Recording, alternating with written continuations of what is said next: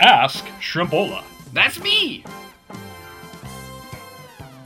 I think you can get a cream for that. Oh, good. Yeah.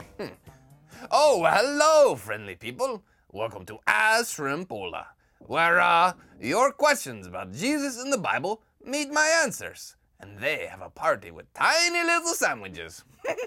That's right, except for the sandwiches part. Let's go ahead and take a look at the questions for today. Why did Jesus get arrested? Didn't people know he was God's son?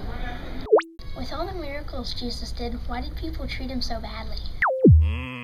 Good questions. Normally I would make very intelligent guesses about the right answers.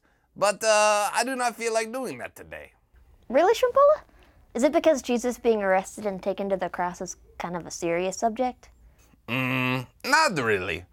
I am feeling bloated and uncomfortable. But you are right. This is a serious story. Could you take it from here? Well, the people back then didn't know everything that we know now. They didn't have a Bible, so they weren't able to see all the amazing things in it that talked about Jesus before he was born, and then all the amazing things he did when he was alive. Now, some people knew about Jesus, and so they were really sad when all of this happened. But there were other people who were so busy thinking about themselves and the way that they thought things should be that they did not see Jesus for who he was. That is all very hard to imagine.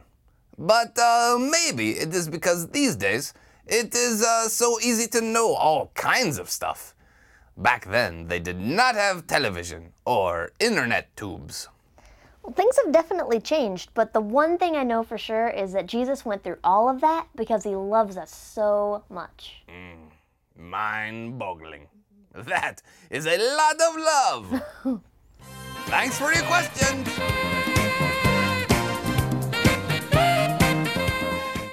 If you want to answer a poll question, have an adult-type person in your house become a fan of Crossroads Kids Club on Facebook. Then you can find out what we're talking about next. So you can read the story at home in the Bible with your parents, and then send in a video or email question. You'll also be able to watch all kinds of Kids Club videos at home. So remember, do this with your parents and have fun.